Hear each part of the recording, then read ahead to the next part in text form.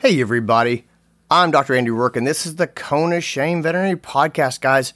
I have to start off by apologizing for the conflict, the tense conflict that you're going to hear at the very beginning of this episode. I lost my head, and I apologize. But not enough to edit it out, so it's there, and you can judge me harshly if you want. Gang, I am still doing shoutouts for people who want to leave us honest reviews on iTunes. Jump on iTunes, leave us an honest review, what you think of the podcast, and then shoot me an email. The email address is podcast@drandyrourke.com. Tell me who needs a shout out, why they're awesome, why they're amazing, and I will make you a video and I'll send it to you, and you can show it to them, and it just comes straight from me, and I'll talk about why that person is awesome, and it really brightens people's day. I love it because it makes people happy, and the feedback I've gotten has been wonderful. And so this is a thing that I'm going to keep doing because I really, really like it. Also, speaking of things I'm going to keep doing, don't forget, we're doing our $100 a week giveaway. That's right. Every week we are giving away $100. All you got to do is sign up for the Dr. Andy Rourke newsletter. It comes out Thursday morning. It's all the podcast stuff. It's the stuff from the website. Super fun stuff, and that's all you got to do is be on it. So head over to drandyrourke.com and get signed up for the newsletter. And if you're already getting the newsletters, you're set and good to go. Just sit back and wait for that sweet, sweet Dr. Andy Rourke money to come rolling in. And with that, let's get into this podcast. If you don't know David Liss, I have a huge treat for you. I think the world of David Liss. He is a veterinary technician. He is double boarded. He is boarded in emergency critical care and in small animal internal medicine. He is a fantastic lecturer. If he's ever at a conference, I don't care who you are. I don't care if you are a boarded veterinarian in emergency and critical care. You should go see David Liss talk just because of how entertaining he is, how real world and practical he is. I just think that he is wonderful. I go and sit in his lectures when he is speaking. I am not kidding. He really is just great. We've got a super fun podcast for you. Let's get into it. This is your show. We're glad you're here. We want to help you in your veterinary career. Welcome to the Cone of Shame with Dr. Andy Rourke.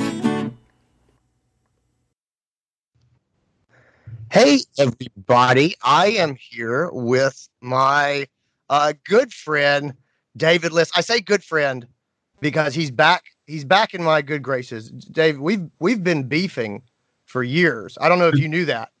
Oh, I did not. You don't? That's so hurtful that you don't remember. We were in Nova Scotia together. Right. You and I in Halifax, Nova Scotia at the vet conference there. Right. We went out to dinner. Right. We agreed that we would get separate desserts and share them. Okay. Do you remember the cobbler? I gave you half of my cobbler. Right. And you ate it, and then you forgot about our deal and ate all of your dessert. Andy Rourke, you are fickle. It's been 5 years, and every time I think of you, I boil with rage and go, David Liss! I will you owe me half of a dessert at some point. I remember presenting, and you were in the corner of the room. You'd wandered in, and I just felt my gut just clench, and oh my God, Andy worked in the back of my room. And do you remember that whoever was introducing me was flirting with me? You remember that? Oh, he's kind of cute. And I'm red as a beet, seeing Andy work in the back of the room, getting almost felt up by this Canadian sales rep about to give a talk on who knows what it was. So that was great, though. Can't believe that was 5 years. It's been a long time. All right. I have forgiven you for the dessert incident, and I am ready to mend our fences. Sweet. By playing How Do You Treat That? Are you ready? I am. Let's do it. Awesome. So first of all, let me just say, I am thrilled to have you here. In all seriousness, I think the world of you. I have always enjoyed your presentations. I think you're brilliant. I enjoy you so much as a person. I'm glad that you're here. You're also a technician, double boarded in internal medicine or small animal internal medicine and emergency and critical care. So you flat out know your stuff. Let's play. So I have got this. It's a 4-year-old intact male Labrador Retriever who was hit by a car. So the owners brought the dog in. And it walks in. So we'll call him Duke. Duke walks in, and the technician goes and checks his gums, and he's pink. And he's walking in. I am getting ready to go into this exam room. The dog's literally standing up, pink gums. The tech's like, I don't know. Do you want to go in there? How do you treat that? Oh, that's a good one. I'll tell you, I think that I would always, in this situation, treat these guys basically as if they're dying until proven otherwise. Okay. And I'll tell you why. You've got the splenic contraction that a dog does in shock. So PCV is kind of falsely high. You've got the kind of shock response when the blood vessels clamp down and push blood deeper into the tissues, but you get this kind of artificially pink gums that can happen, and this dog could literally be bleeding out. We're not even sure. So I see this a lot, and I see a lot of, and I'll just say it, complacency on the on the veterinarian or technician triage side of forgetting that this dog got slammed into by a 2-ton object at 40 miles an hour.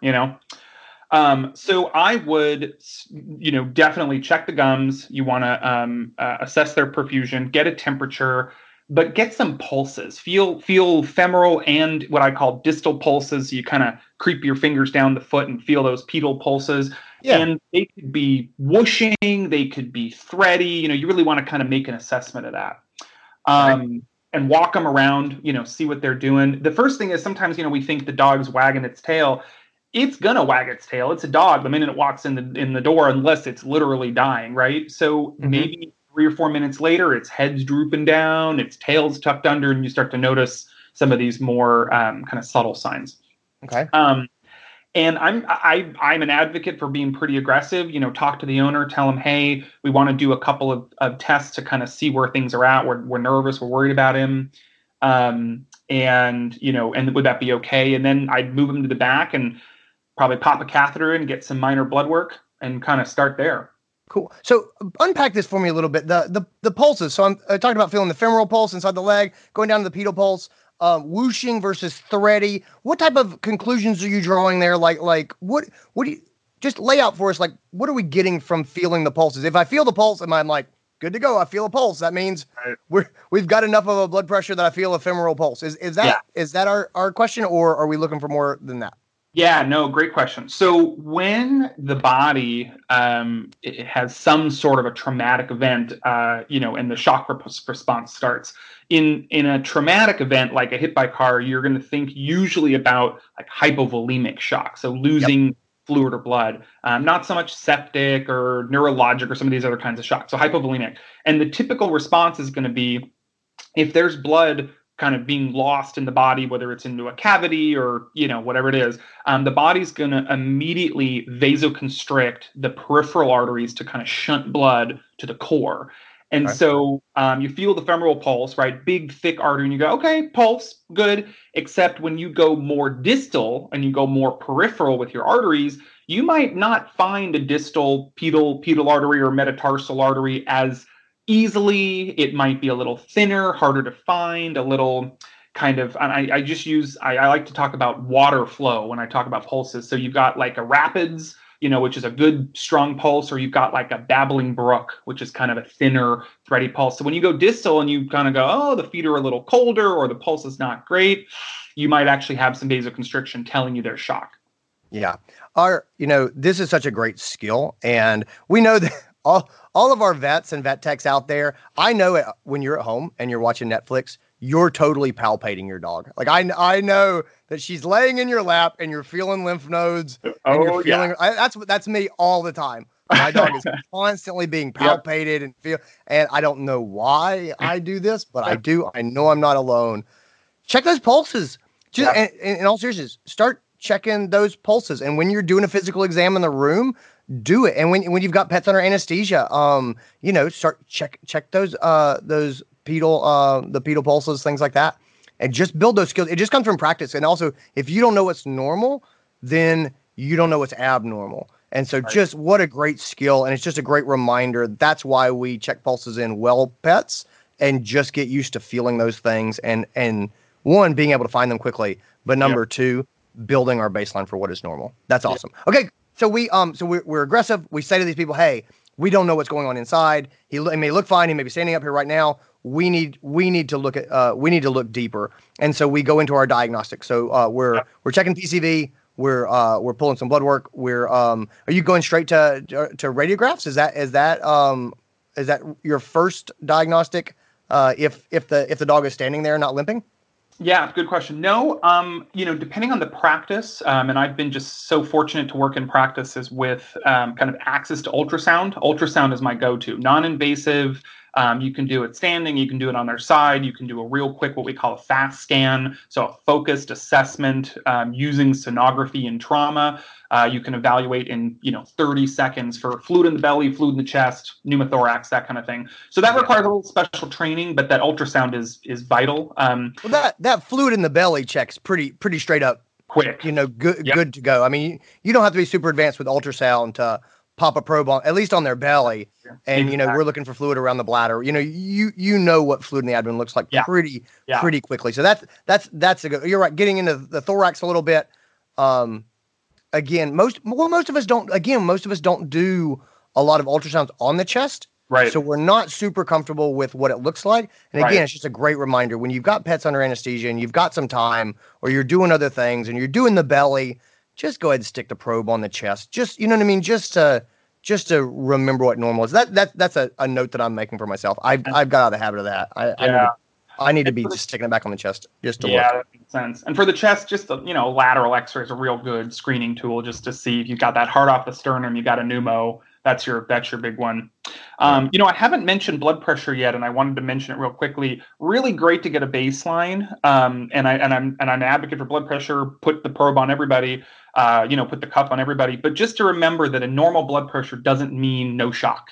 Especially with the type of shock we're talking about, hypovolemic shock, very, very common for them to have normal or even kind of a hypertensive type of blood pressure. What parameter we typically look for in critical care is the heart rate, because when you've got, epinephrine, norepinephrine, dopamine, all that stuff circulating around, you're going to be maintaining your blood pressure, at least if the dog, if the adrenals and all that system are working well, the blood pressure is probably going to be normal. That's actually what I would predict in a dog who walks in with a pink gums, but they're going to be tachycardic. And that's the one sign that can't hide. And that's the sign saying, I need fluids. I need to be evaluated. Yep. Gotcha. Okay. So, when you say you're a big fan of baseline blood pressure, explain for me what you mean. Are you talking about getting baseline blood pressures during wellness exams, so I have blood pressures from previous visits? Or are you talking about this hit by car dog comes in and I want to just check a blood pressure right now, knowing it may be normal, and that doesn't mean that we're out of the woods? So what are you saying there? Right. Absolutely the latter. I mean, doing blood pressures and baseline and exams is great too, but the latter, because the name of the game in critical care is trend. So I get a blood pressure, let's say of, 135 over 72 in this dog, and a heart rate of, let's say, 120. So pretty fast for a lab, normal-ish blood pressure. And I go, okay, everything's good. Don't worry about it. 20 minutes later, 95 over 60. Okay, a little low, but not too bad. 20 more minutes later, 73 over 40. Now we got a problem, but I wouldn't have known that if I didn't have that baseline. Even 135 systolic going down to 130, 125, 120, you're losing 15, 20 points. You haven't really done any treatment, but 135 was the baseline. You're in trouble. Gotcha. Okay. That makes tons of sense. Great. So we've got this dog that's come in, standing up, looking pink. We're going to be aggressive. We're going to push. We're going to look for fluid in the abdomen. We're looking at the chest. We're checking blood pressures. We're feeling pulses. And I guess at that point, we're going to start to switch over and start seeing what our diagnostics, how they come back, and we're going to work this case up. Are there any other pearls as we take this HBC in the first 10 minutes? I mean, anything else that you would share there? Yeah. I'll give you some quick ones. So the first one would be, you're going to run probably your big labs, your IDEX or your Abaxis or whatever unit and everything.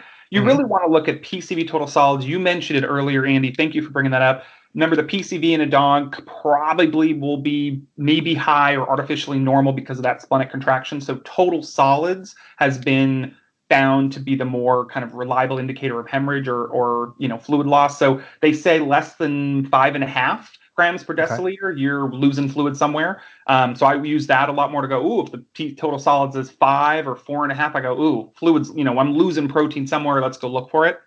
ALT is always a good one to see if you got hit in the liver and got some ALT release. And then lactate. I know not all clinics in the world have lactate, but the meters are cheap and small, and you can screen for shock that way too. So that's on the blood side, and then pain meds and fluids. Those are your next two kind of cornerstones to treat these guys until you know what the major traumatic issue is.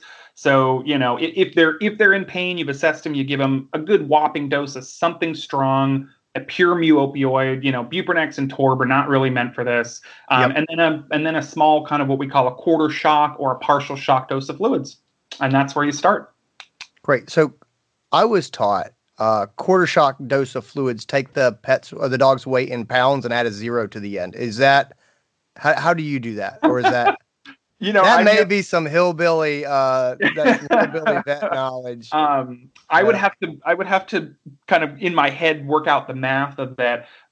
Basically what we think about is 10 to 20 mils per kg of a crystalloid as kind of an initial starting place. It's always, there's a little more, you could put some thought into it. And then we usually reserve like the colloids, like hetastarch for a little bit later down if we can't get things fixed with LRS or saline or whatever. And what you want to watch for is that heart rate. So if you've got a patient who's hypovolemic and losing fluid or blood somewhere, shocky, the heart rate's super high because that heart's trying to compensate. You give them fluids, you start to restore that volume, that heart rate should come down. And that's what you actually look for, kind of trend it. Heart rate's 130, you give them 10 mils per kg, it comes down a little bit, give them a little more, comes down more, you play that game. Yeah, so start with crystalloids, move to colloids. You don't have much preference in crystalloids. I mean, there's nothing to look out for there. Yeah, no, I mean, I think we typically talk about using a balanced isotonic crystalloid, so LRS, Normasol, Plasmolite. Saline it's funny because it's actually the standard in human medicine, but it's an acidic fluid. And so when you've got a patient who's got hypovolemic shock, probably metabolic acidosis on top of it, and you give them an acidic fluid, you make that pH worse. So why it's the standard in humans, I don't know, but in veterinary medicine, we typically talk about a balanced isotonic crystalloid with a buffer in it. Okay, cool. And we talked about pain medicines, your partial opioid agonists, your Buprenex, your butorphanol, probably not going to cut it here. Any other words of wisdom on pain medications that we're picking out? Is there anything that we're definitely staying away from?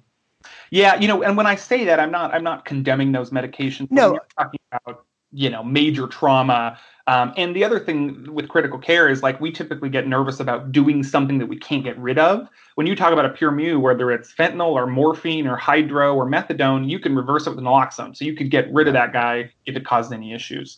Yeah. But again, the safest med is the one you're used to. Really, it is. And so if you're willing to if you use Buprenex and Torb and want to reevaluate your protocols, I would encourage you to. But if those are your go-tos and you're safe with them, stick with them and just know that they're not labeled for severe pain. Yeah. No, I hear that. And I totally agree with your assessment that if these are not drugs that you use, now is probably not the case to experiment. I do get that.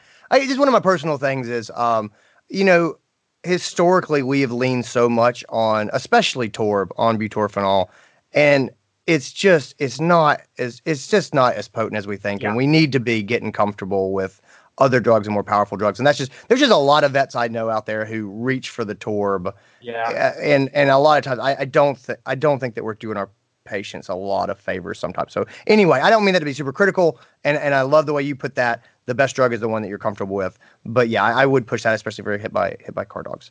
Excellent. Cool. Awesome. David, this is fantastic. I really appreciate it. Any final pearls, any mistakes that we should make sure not to avoid? Any last things that you want to leave us with? Yeah, I'll just say in 5 seconds, it's just remember the kind of name of the game with emergency critical care or trauma is the iceberg. So you look at the dog, they walk in, they're pink, you think, oh, stable, safe, no problem. When underneath that surface is a hemoabdomen, a pneumothorax, a flail chest, a ruptured bowel. I mean, there's a million things that could be wrong. So, keep your spidey sense up, and don't leave any stone unturned. Awesome. Cool. Thanks, David. This is fantastic. I really appreciate your time, man. Thanks for being here. No problem. Anytime, sir. Take care. You still owe me dessert. And that is our episode. I hope you had a good time. I hope you learned some tidbits, some pearls, some things you might put into practice. Gang, if there are subjects that you would like to hear covered, shoot me an email and let me know. The email address is podcast@drandyroark.com. That's podcast@drandyroark.com. And gang, I'll see you next week.